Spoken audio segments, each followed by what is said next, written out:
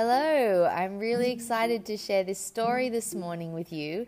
It is about a king and all he wants is butter for his bread for breakfast. When I was 5 years old, I was in kindergarten at school and my teacher read this story to us. And I remember it so well because this amazing teacher then took us for the day to the bakery where we could buy our very own bread. We took that back to our classroom and by hand we actually whipped milk to butter and we learnt how to make butter and then we were able to eat that with our very fresh bread. So this story was really alive for me, and you might want to try whip your own butter, just like the king got for his royal slice of bread. So this story is called The King's Breakfast by A. Milne. It's a little bit rhythmic. See if you can catch the rhyming words. Here we go. The king asked the queen, and the queen asked the dairymaid, "Could we have some butter for the royal slice of bread?" The queen asked the dairymaid said, "Certainly, I'll go and ask the cow now before she goes to bed." The dairymaid, she curtsied and went and told the cow, "Don't forget the butter for the royal slice of bread."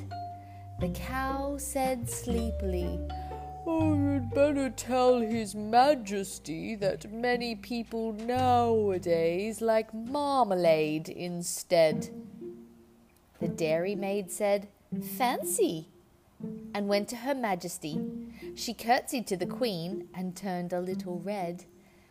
"Excuse me, Your Majesty, for taking of the liberty, but marmalade is tasty if it's very thickly spread." The Queen said, "Oh," and went to His Majesty. "Talking of the butter for the royal slice of bread, many people think that marmalade is nicer. Would you like to try a little marmalade instead?" The king said, "Bother." And then he said, "Oh, dearie me." The king sobbed, "Oh, dearie me," and went back to bed. "Nobody," he whimpered, "could call me a fussy man. I only want a little bit of butter for my bread." The queen said, "There, there," and went to the dairymaid. The dairymaid said, "There, there," and went to the shed. The cow said, "There, there, I really didn't mean it. Here's milk for his porringer and butter for his bread. Moo." The queen took the butter and brought it to His Majesty. The king said, "Butter, hey?" and bounced out of bed. "Nobody," he said, as he kissed her tenderly. "Nobody," he said as he slid down the banister. "Nobody, my darling, could call me a fussy man, but I do like a little bit of butter for my bread." The end. And what do you think? Do you think the king is fussy?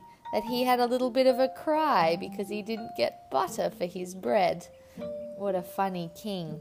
And what a nice cow to give him some butter for his bread. What a funny story. I hope you enjoyed it as much as me and my funny voices. Bye.